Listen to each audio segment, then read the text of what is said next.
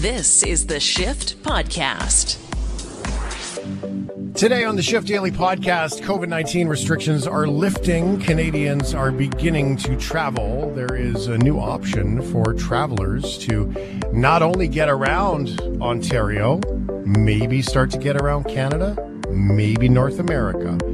Porter Airlines CEO Michael Deluce joins us to chat about why they're expanding their fleet, buying up to 80 jets, and prepping to fly across the world. A massive earthquake struck off the coast of Alaska this week. J Clague, professor with the Department of Earth Sciences at Simon Fraser University and an expert in all things earthquakes, explains how tsunamis from Alaska impact Canada and the rest of the world. Are you okay with gas stations? ? Or getting catfished? ? You know why that's funny. I'm sorry. I started laughing. I'm sorry. Well, you know why that's funny. It's for the first time ever, we have discovered a new place. That's a typo. For really bad typos. Ryan wrote that. I just copied and pasted. So yeah, is that what it was? Are you okay? Are you okay with gas stations? Yeah. I love random gas stations on long road trips across the country. I love gas station coffee. Mm-hmm. There is something special about it. Yeah. And I don't know. There's just there is something special about a road trip gas station. I don't know. There's this one. Oh, what's the name of this town? It's just outside of Prince George. It starts with a B. Oh, it's going to bother me. Anyway, this town is so tiny, but there's this gas station that every time I've ever gone to Prince George to visit family there, we've always driven through there. It's like part of the trip. It's the best. Yeah. One of my absolute favorites is I-80 in Iowa. There's it's called the world's biggest truck stop. It's a great stop. Just don't go to the bathroom. I wouldn't recommend it. Yeah. Some of those are nasty. But then some of them are remarkably clean. I mean, you can tell why some of the real driving people stop there, and some of them, that's for sure. Although I was in Golden, BC once, and we left our buddy Jamie behind. We were on our way to go houseboating, and he was in one car, and then we were literally driving away across the Trans-Canada and say, "Do you have Jamie?" "No." "Do you have Jamie?" "Well, where's Jamie?" And so we actually left him in Golden at the Husky, if you know the stop. Are you okay with this gas station? One station in, you guessed it, our favorite place for Are You Okay? Florida. Straight 772. 772. Woo. Sebastian, Florida. Oh, Florida, we love you. It's facing this gas station is facing some insane backlash after the store was spotted selling face masks with Nazi swastikas on them. Oh my. Kelly Wagner told Local 10 she was shocked to see the masks for sale behind the counter. I asked the woman behind the counter if is Shell actually selling swastika face masks, and she outright said yes. The masks were for sale at the Shell on the corner of Power Line and Cypress Creek Road. We didn't believe it was true until we actually showed up and bought it. We then went back in to confront those who work here. Do you know what this symbol is? Yes, I do, but I just work here. The clerk points to the manager. Somebody in management thought it was a good idea to sell a mask with a swastika on it? I have no idea. Do you have any idea what this symbol is? No. You don't know what a swastika is? No, I have no idea. Trust me, I have no idea. Nazi Germany killing the Jews? No. Okay, well, clearly, that guy has no idea. Why didn't he just say, "Leave me alone, man"? At that point, I think he's already in hot water, so he might as well answer the questions. The owner told Local 10 that he bought the masks from a small vendor who showed up at the gas station with an assortment of masks for sale. Shell Oil Company, who is the station, sent the following statement to Local 10 News. While the name on the sign reflects the brand of the motor fuel being sold on the premises, the convenience store and the day-to-day operations are the legal responsibility of the wholesaler, site owner, and or operator. But to credit the reporter, he ended the story in a fantastic way. The good news, we bought the last mask here. And in a few minutes, it'll be thrown in the trash. In Fort Lauderdale, Jeff Weins here, Local 10 News. Yeah, that's probably all right. Heck yeah. Get it, George. Get it, George. Are you okay? Are you okay with catfish? Yummy. Like a pan-fried Louisiana catfish. Oh, you can't go wrong with a Louisiana catfish. I love it. Blackened, I'm not allowed too, to like a rub. I'm not allowed to do accents anymore after last night. Ryan's dad said. That's because my dad's French-Canadian. No, French accents. It's just the French accents. You could do other ones, just the French ones. Really? Okay. I got in trouble from Ryan's dad because of my French accent yesterday. So I'm not doing any more accents. I feel like I got grounded, got my Lego taken away. Yeah, it's tough. Been there. Okay, well let's expand let's expand this. Are you okay? Let's grab that one more time. We got to expand on it. Not with catfish. Are you okay with getting catfished? Ooh, no. Is that where they like pretend to be someone else to get like images of you? Yeah. No. Or money and stuff like that. Yep. Yeah. No, I wouldn't be. Or love. I wouldn't be okay with that. Well, maybe love. Someone's trying to get the love. Brandon's like, I'd give it up. Yeah. That's cool. As long as they went home and I could sleep in my new bed by myself. By myself. Yeah. Okay. Yes. Catfishing is a deceptive activity where a person creates a fictional persona or fake identity on a social network or online or email or whatever, usually targeting a specific victim. Trap. The most bizarre instance of catfishing we have ever seen just happened to a guy in the UK. This story is amazing. Ryan found it. Wow. The guy found out that his online girlfriend for 8 months, they were chatting online. How you doing? It's nice to meet you. You're amazing. Was actually his roommate. Ooh, that's awkward. Okay. Mario. I'm waiting for Ryan to do the Mario. Mario. An American living in the UK met, quote, Hannah on a dating app and quickly felt an amazing spark. 8 months. Online girlfriend. But things got a little bit fishy. Whenever Mario asked Hannah to call him on the phone, she'd give him some excuse that they couldn't talk. And despite the fact that she claimed to live in London, she refused to actually meet up with him. Wait a second. So Mario called in the team from MTV's Catfish UK to try to get to the bottom of the story because they'll investigate. So the hosts. That's a lot You're of doing hosts. so good. Wow. That's a typo. The hosts tried to debunk the photos using a reverse image search. Okay, let's have a look at the pictures that Mario sent us over. Why would you take a picture with a red telephone box if you lived in London? This is weird, isn't it? You do that if you're visiting. Like, it's a bit strange, isn't it? Tiny bit. See what happens. Nothing at all. Okay. The next one. I'd be shocked if this showed anything. Nah, nothing. They all look like really normal pictures. Apart from the headshot. Yeah. Okay, cool. Let's give that one a try. That's another woman. This is someone in New Zealand. A dance and arts therapy person in New Zealand. So they're investigating the photos. They find out that that's not actually the person. Hannah was not Hannah. According to Lad Bible, they arranged to meet in a park where it was revealed that Hannah was actually Mario's housemate, according to partner and former business friend with benefits, Courtney. Okay, I got that tone all wrong, so I'm going to do it again.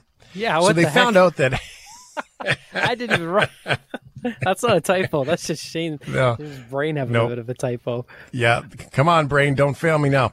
Hannah was actually Mario's roommate, his business partner, and former friend with benefits named Courtney. How's that for complicated? Okay, so the story goes on. They've known each other for almost 5 years now. I wanted to see what it was like to be his girlfriend because I am desperately in love with him, his roommate said. Oh, that's awkward. Ouch. Yeah. Ouch. So for 8 months, his roommate Courtney pretended to be this fake person, Hannah, online. They used to have a friends with benefits thing going on. She fell in love with him, didn't tell him, and pretended to be somebody else so they could date online. Sadly, it wasn't to be. Mario. Explaining that he loved Courtney like family, but wasn't interested in a relationship. This is weird. I mean, they had the friends with benefits thing. Why didn't she just say, hey, let's go back to that instead of this whole alter ego online thing? Well, there must have been something said, yeah, right? That's true. But maybe a month. If you did this for a month, right, and said, hey, this was actually me the whole time. I wasn't being honest. I really apologize. Can we please go on a date? That was probably her best shot. But 8 months? This poor dude. Oh. Yeah, but if he really likes this bird and he's like, she's amazing, I'm assuming he's probably telling his roommate. Like you said to me, Ryan, earlier today. He's probably going to his roommate saying, oh, I met this girl named Hannah. She's so amazing. We've been online dating or whatever for 8 months. Or he's telling somebody. So if he's so into her that he wants to meet up, what's the big deal at that point? Okay, so deception and lying. That's probably something you should talk about. But aside from that, I mean, you already like the person so much so that you have an emotional connection with them, and you like her enough to kick her around. Oh, it's got to be something crazy here. I don't know. Probably some weird vibes. I'm calling a red flag. I think Mario made the right decision here. Really? I don't think it's Mario that's the problem. I don't think so. I don't know. I can't believe the dramatic music on that Catfish Hunter show. That's crazy. It's a whole show. It's actually really interesting. I watched a couple episodes. It's neat. Really? Yeah. Sounds very like Spooky Hunters kind of thing. You know what I mean? I don't know. I feel it was a little bit like Maury. Like, you are not the girlfriend. Oh. Okay. Are you okay? Are you okay with taking a bath? I'm more of a shower person. I tried a bath. I don't know. It was like 6 months ago now. But yeah, I didn't like it. Nah, you just lay there. I don't like it. It's just I more of a sleep shower. usually at the Yeah, it's not Baths safe. are not. It has to be like a jet tub. Like just sitting in a tub of silent water that's not moving is kind of peaceful for maybe like 10 minutes. But if there's some bubbles going on, or if I turn it into a bubble bath, that is absolutely A-okay with me. Imagine Ryan have little Lego characters in the tub going, oh, you're going to drown. Yeah. Although when I used to have a hot tub and outside, and I used to go into it all the time and never turn the jets on. So because the best part was just soaking in the water. Anyway, keeping clean is, somewhat of a priority for most people. But it seems even the most famous of celebrities can be a little hesitant to keep the stink away.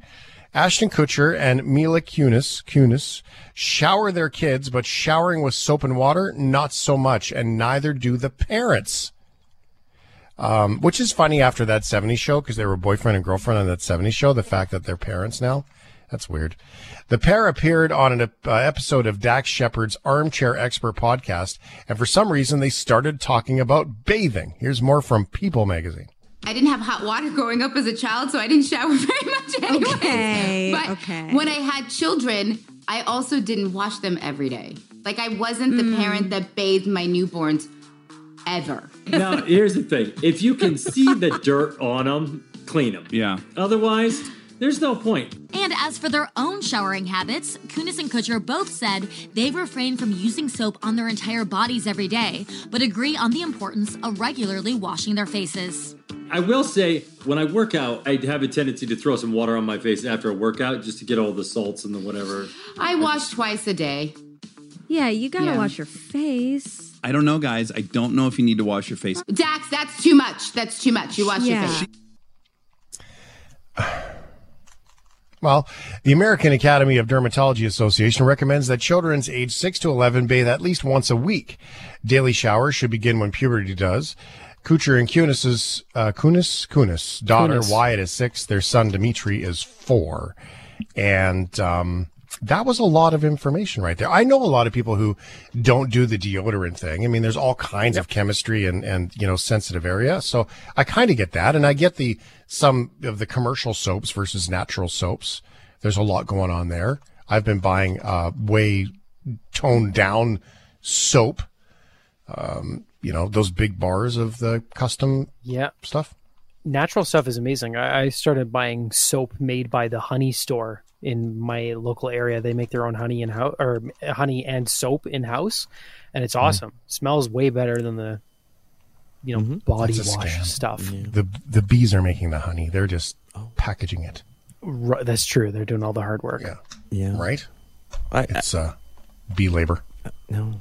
I got natural body wash that I like, and I finally found natural deodorant. Does it work? Yeah, all regular deodorant used to, make me uncomfortable, and sometimes even make it crack and scratch and weird things. Yep. So I finally found I tried various natural deodorant over the years, and it would fail after an hour, and it felt like it made me stinkier most of the time. Yeah. Exactly. But I finally found a good it's like charcoal deodorant that finally works all day. I've heard of that stuff. Yeah, the charcoal stuff. And but for me, the shampoo, I'm like, what's the point in using the shampoo? Your hair is oily by noon.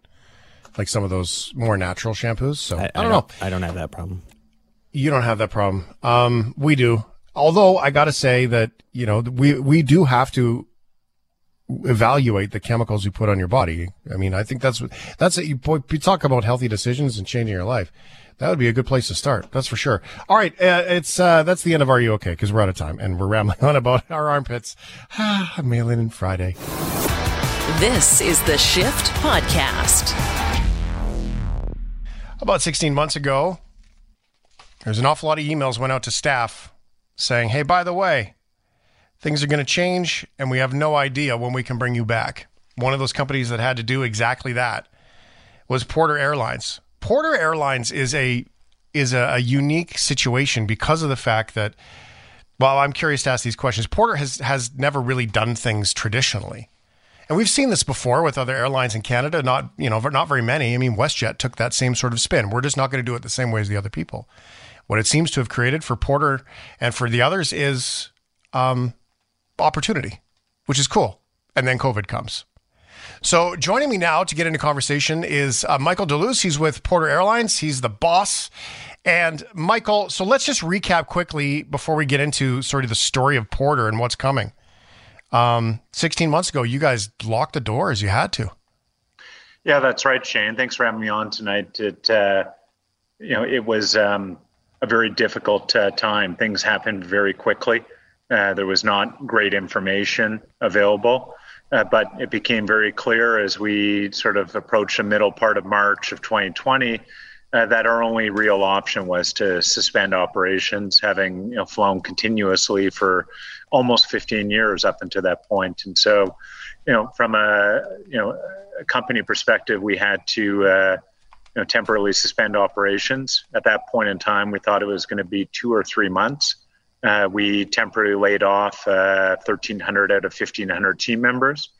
So it was a very difficult time. And since then, obviously, we've rolled our extension several times. And here we are 16 months later. It really is remarkable. But we have recently announced that September 8th, Porter will return to the skies. That is a firm and final date. And we have already started the recall process of many of our team members. And so we're extremely excited. The entire team is excited to get back in the air and start serving our customers again. I've flown recently. Getting through the airport is difficult, to say the least, these days. There's an awful lot of new people. There's just new staff members. These are some of the restart things that are not easy. Must be difficult for you guys because it was a full stop. I mean, as the CEO, how hard is it to figure out how to get through this, and how hard is it to get started again? It must be a lot. It is change down in Ireland than it is to restart. That is for sure. Having said that, we had active plans in place for 16 months on how to do it. And we have recalled team members. We've kept in constant communication with our team over the last 16 months. Extremely high participation rates. on bi-weekly team meetings, monthly CEO forums. We have had in some groups over 90% of our pre-pandemic staff joining these regular updates. So people are excited to get back.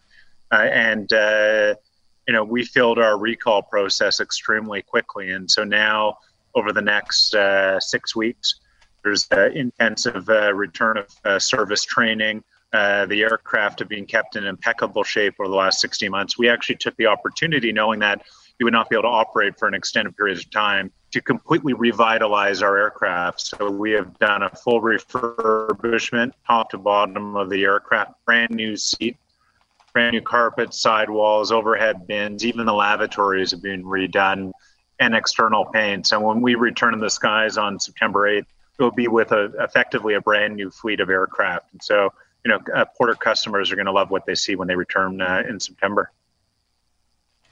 The history of Porter is a great one in that, going after Billy Bishop and then, flying out of downtown Toronto. That's an exciting new approach to reinventing the way people traveled for work and got in and around Ontario.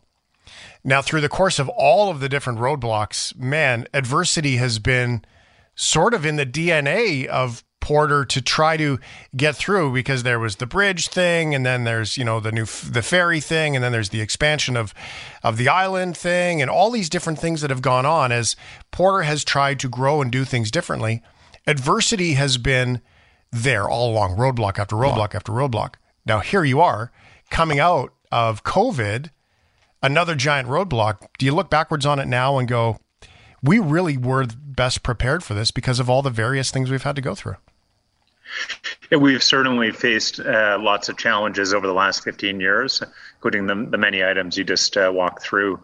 I don't think anybody prepares for COVID. We acted quickly and have remained patient for the last 16 months, but it's not something you prepare for. But what we are very prepared for is the return of the business this September.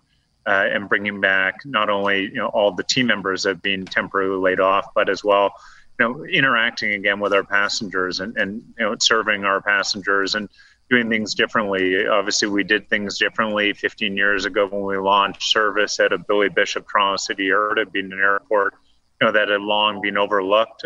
But in addition to that, it's more than just the Billy Bishop location. From a service perspective, we really want to do things differently, really herald back to the golden age of travel, serving beer and wine, complimentary and glassware, premium snacks. These are things that aren't available and weren't available 15 years ago and remain unavailable other than with Porter. And so, it is a different level of service approach, and it's something that, is part of our DNA. Well, what's next? I mean, you've set yourself apart. For people in Western Canada, might be familiar with the name or not really with the kind of service you get with Porter. But at the same time, it sounds like people are going to become a little bit more familiar with Porter. What do you guys have up your sleeve? So over the last 8 months, we have finalized growth plans and announced those 2 weeks ago, where we'll be taking the Porter product and everything that people in Eastern Canada have loved about it. And Porter is the third largest scheduled carrier in Canada, but obviously has no presence in the West Coast or Western Canada. We fly as west as Thunder Bay. We have purchased up to 80 E195 E2 Embraer jet aircraft. They have fantastic range. They're extremely comfortable, 2x2 seating throughout, no middle seats, large windows, overhead bins, mood lighting.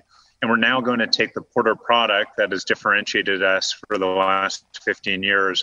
And we're going to be flying coast to coast, Canada and the U.S., U.S. sun destinations, and we can operate as far as Mexico and the Caribbean. And so you'll be seeing a lot of Porter planes starting mid-2022 operating into Western Canada from Eastern Canada and as well other destinations in the U.S., Mexico, and the Caribbean. So we're extremely excited to have taken those steps. The pandemic has really shifted the competitive landscape, we think, and it positions Porter well for 5 years from now, 3 years from now, 2 years from now, as we roll out these expansion plans. And I think, from a consumer perspective, you're going to have more choice, but hopefully will as well elevate service within the industry, which in some areas has been, lacking. And certainly that is our objective, to bring it back. Well, I mean, so many different groups have been cutting back. To have somebody who seems to be dedicated to doing it, I would say properly. That's just my words. That's exciting to me. So, Michael, you got to explain this to me. So, in the pandemic, you're sitting in front of your CFO, and your CFO is going through all the numbers about, okay, well, this is how many people we can have, and this is how long we can go, and this is what we can afford for renos and maintenance on aircraft, and they're going over the ledger. And then you say this, okay, I have an idea. Let's buy 80 jets. Like, what did the look on your CFO's face look like in that very moment? Please describe it. First of all, my CFO is a very nice guy. And so it's not the evil look that you're portraying it to potentially be. He understood it very quickly. He understood that competitive landscape would shift, that the Porter product in Eastern Canada has the highest customer satisfaction rating out of any airline, bar none. Our product is different, and we do things differently. And really, this is about expanding and complementing what we're doing today out of Billy Bishop, and really offering flights across North America. We think that it is the right time. It is timed around mid-2022. We're taking our first 30 aircraft in a little more than 12 months. And we're taking 2 to 3 aircraft a month. So it's going to be very quick. And by 2023, there'll be a very different Canadian aviation landscape for many Canadians. And our goal is to elevate service and deliver a reasonably priced product for our customers. And that's what people should expect. So is this different for you guys? Because your family, I mean, did you even grow up anywhere other than an airport hangar? Your family's been all aviation your whole life. Everybody, from your dad and siblings and stuff like that. So, is it just different in the way that you're able to approach this versus when it's just an executive sitting in an office running numbers? We often hear about, hockey players where there's a little bit of lineage or heritage or pedigree inside hockey players. Is it kind of like that? Because you guys have been so deeply embedded in aviation for so long. It just, could you even imagine not being in aviation at this point? Yeah, I mean, you're right. We definitely, Deluce family has a long history in aviation. My grandfather, my father, all my uncles, siblings. It is something that we've been actively involved in. Having said that, Porter is not family business. It's one that we have incredible talent from across many industry experts. And so the one thing we all share in common is we're entrepreneurial and want to change the way things are done. It's not just status quo. And so I think there is an exciting atmosphere at Porter of trying to do things differently. I don't think all airline experiences have to be bad airline experiences. And that's what people got used to. It was difficult to travel.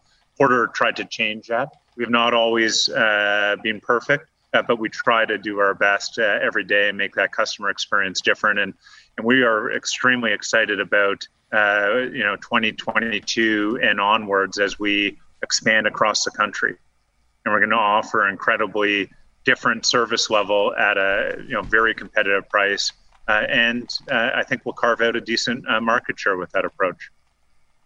I'm excited for you. I think it's really great. When you look at that map, that new map, that got a lot bigger, by the way, the Porter map gets a lot bigger in the next, dozen months here. Is there one place that you're particularly excited about the most? I don't know if there's one particular place. I think we're excited to be able to, offer service coast to coast, Canada and the U.S., Mexico and the Caribbean. And there are a lot of great destinations for people to see. And we hope to make travel to those places easier and look forward to it. It's okay. They're not listening. We can say that. I would say Atlanta. For me, I think Atlanta is terribly underserved. You're not going to offend Washington, D.C., if we say Orlando or something. We love all destinations, Shade. That's why you're the CEO. Oh, man. It's a good answer. Well, Michael, good luck. You have a friend in us here. We like to We like to share Canadian business. We like to share we call the audience, it's community, our community's shift heads with the Shift Show. So we like to make sure that our Canadians know that opportunity is there. And I think at a time like this, Michael, when we look at businesses and politics and all the things that are going on in the world, people tend to get so frustrated and don't realize that there are many great organizations working hard to make life in Canada better. And so celebrating this storyline is a great one. So I really appreciate you taking the time. Yeah, thanks, Shane. And just like to say your show and the format and your approach is wonderful, and certainly doing things differently as well. And thanks for having me on here today. It's the Shift Podcast. In the middle of the night last night, we got notified that there was an earthquake in Alaska, a biggie. At the time, it was estimated to be an 8.2 magnitude earthquake. In the middle of the night, it's actually hard to reach out to science people. Apparently, they sleep at normal times of day.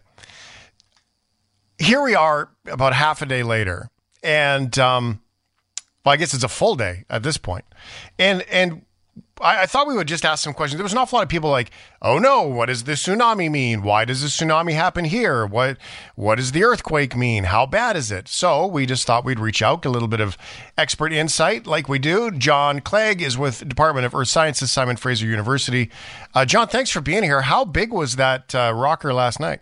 Well, it was a big one. Typically we get one of about that size, one somewhere on the planet every year. So it was big, and in fact, it's the largest one in Alaska since the 1964 Good Friday earthquake. Now that goes back a ways, but that was an over a magnitude 9 earthquake. And yeah, part of Alaska, the southern coast along the Aleutian Trench, is notorious for big earthquakes. So it isn't terribly surprising. The good thing about it is almost nobody lives there. Okay, so it was a big one last night, and typically you see the aftershocks or earthquakes in other parts of the world, that happy reminder that this whole ecosystem we live on is very connected. Have we seen anything since, or is there any anticipation of what might be coming next in the shifting of the tectonics? Well, this area is, as I said, notorious for big earthquakes. And after this event, which occurred last night, there have been a number of big aftershocks. Nowhere near the size of the main shock, which was a magnitude 8.2.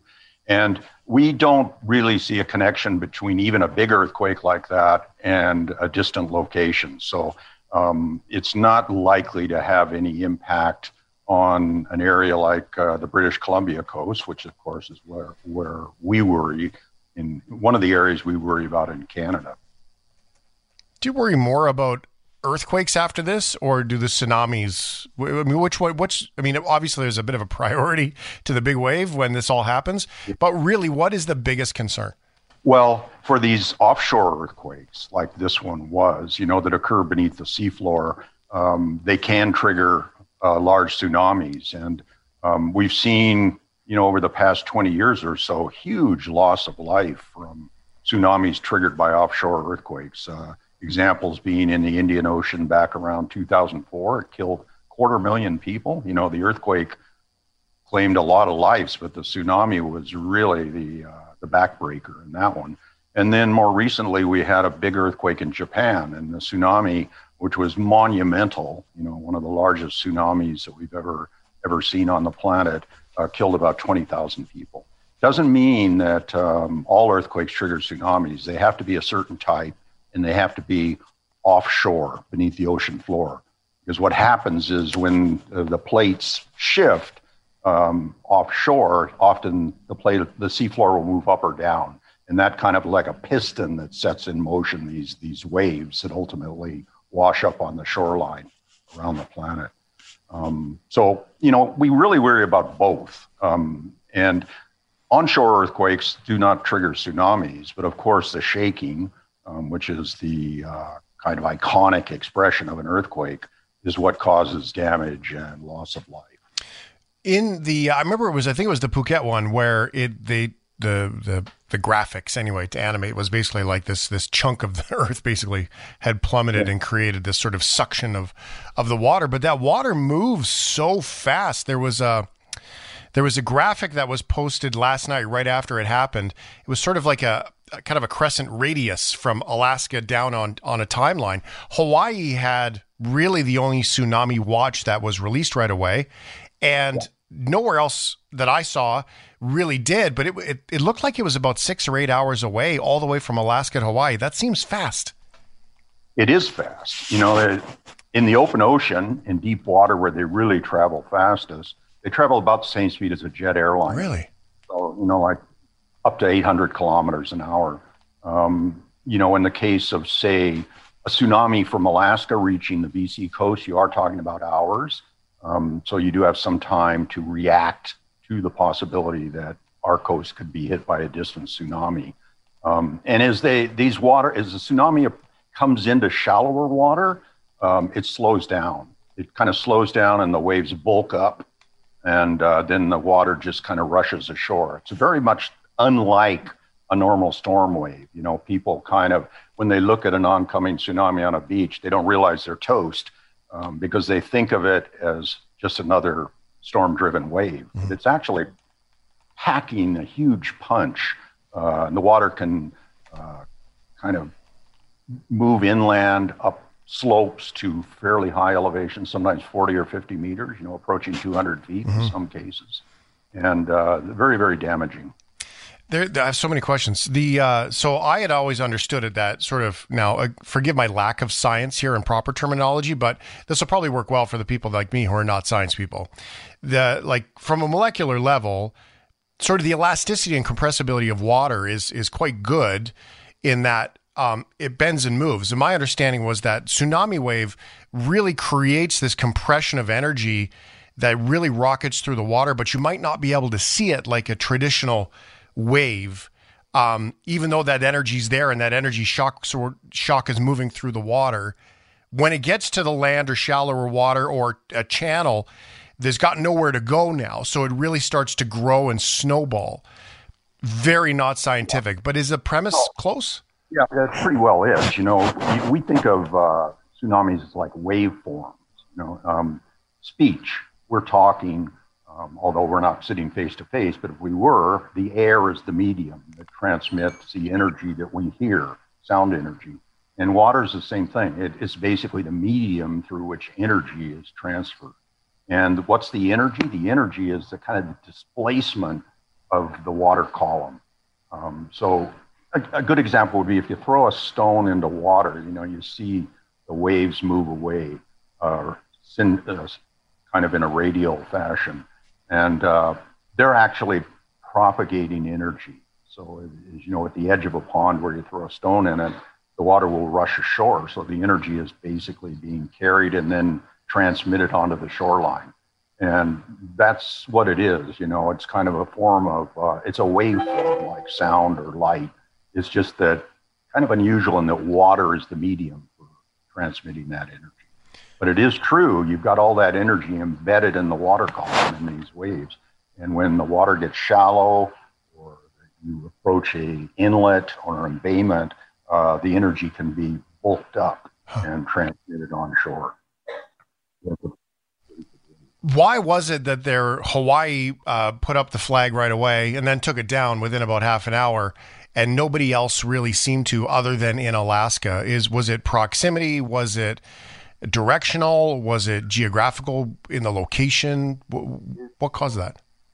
The location. They have a history of being clobbered by tsunamis, distant tsunamis. There was a big earthquake in Chile in 1960. It's the largest earthquake we've ever experienced on the planet, magnitude 9.5. And now Hawaii is something like, I'm going to say maybe 10,000 kilometers away from Chile. People died in the tsunami when it reached Hawaii. And people have been killed by Alaskan tsunamis in Hawaii and on a couple of occasions. So they have this sensitivity, I guess you'd say, towards tsunamis. And also the tsunami warning station was set up in Honolulu because of the loss of life during earlier tragedies, earlier events. So they typically take it a little more seriously than other folks do. Having said that, there were warnings that went out along our north coast. I know people in Kitimat, for example, which is at the head of an inlet, on the north coast were evacuated or told to evacuate. Now, that was called off fairly quickly because they realized although a magnitude 8 earthquake is a big baby, it didn't actually displace enough of the seafloor to produce a very large tsunami. There was a local tsunami on the Aleutian Islands, but not one large enough to really worry about at distances of, Hawaii or the north coast of British Columbia. If that had been an even bigger earthquake, a magnitude 9 earthquake, there would have been a lot of people moving out from all around the North Pacific Ocean to higher ground. It's amazing. So what about Japan and all those islands on that end of the Pacific Rim? Does that, was that just too far away, or again, was that just I think of it like an airplane, because I've spent some time studying aviation, right? So I think of like angle of attack, right? I think of in Japan and down there, they're on that sort of Korea, they're on that sort of goofy angle from there. And that's right. And typically Alaskan events don't cause loss of life in Japan just because the orientation of the coastline there, it's kind of funky relative to the way the tsunamis would travel away from the source in Alaska. We worry, these are distant tsunamis, and in terms of the Canadian coastline, we worry more about our locally spawned tsunamis because we get earthquakes that big.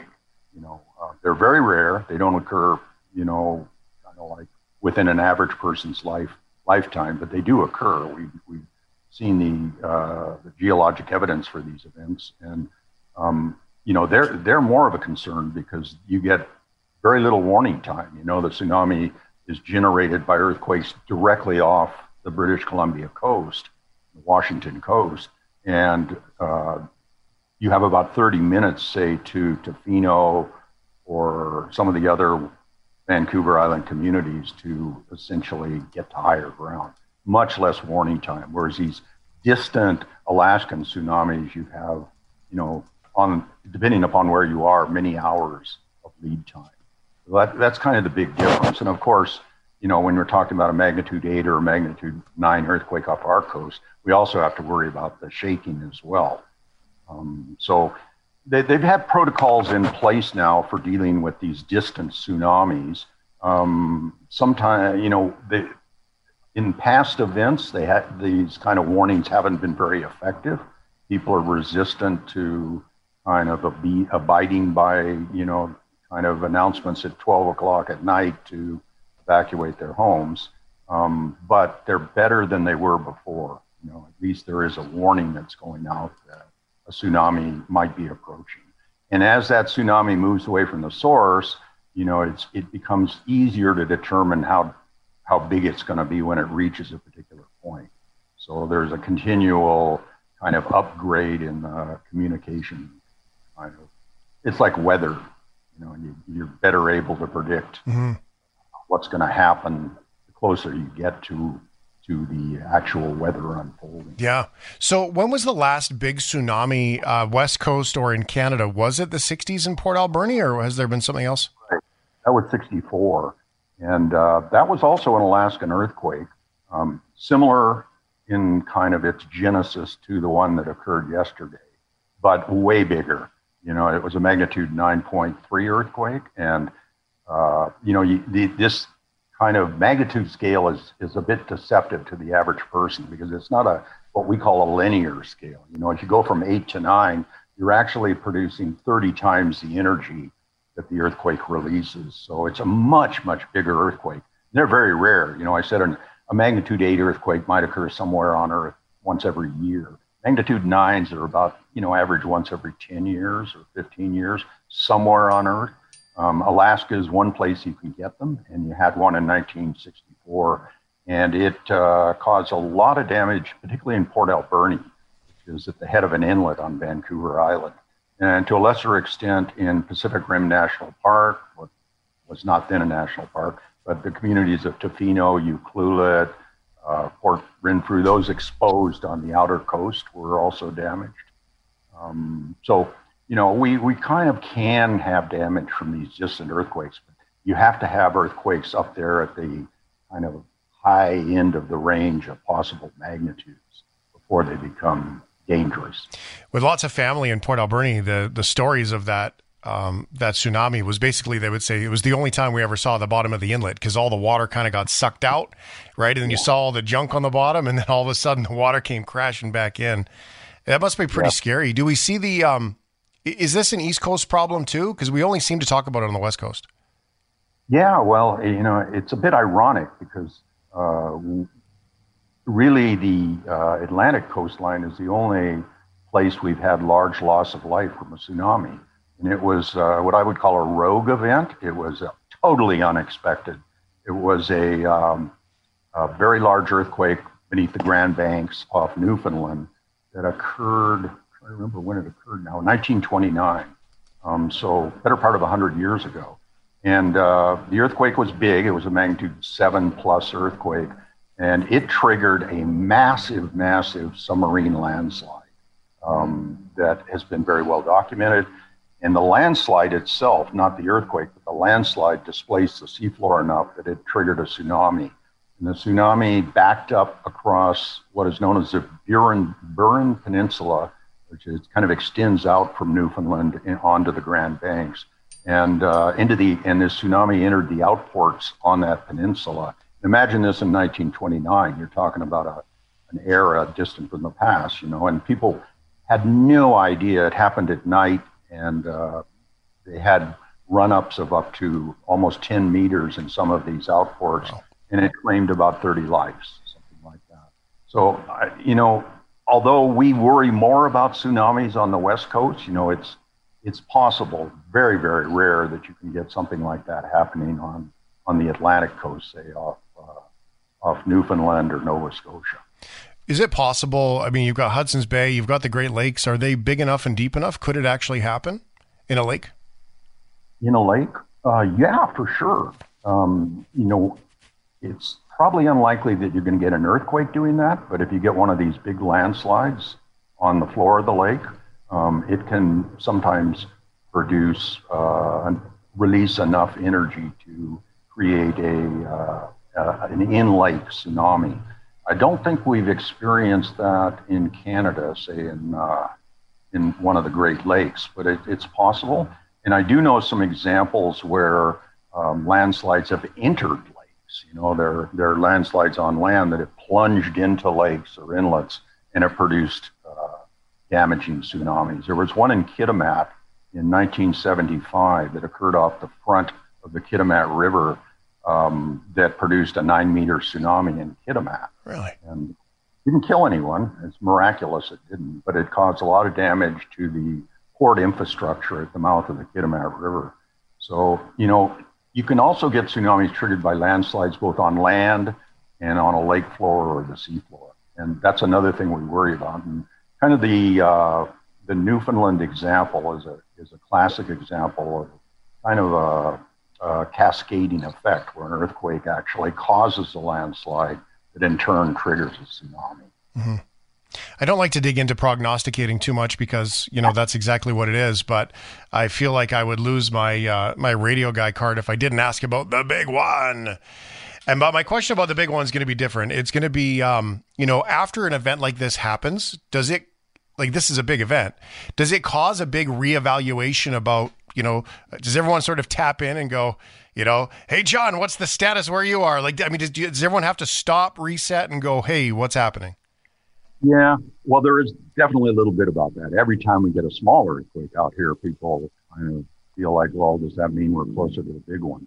And you can, we know enough to know that the big one is inevitable, and we have some idea on its likely probability. It's not as good as weather forecasting, but we can put some probabilistic estimates on when the next one might be. And I should say we do know that the last one occurred in AD 1700. There's fantastic indigenous accounts of this tsunami. It was really devastating on the west coast of Vancouver Island.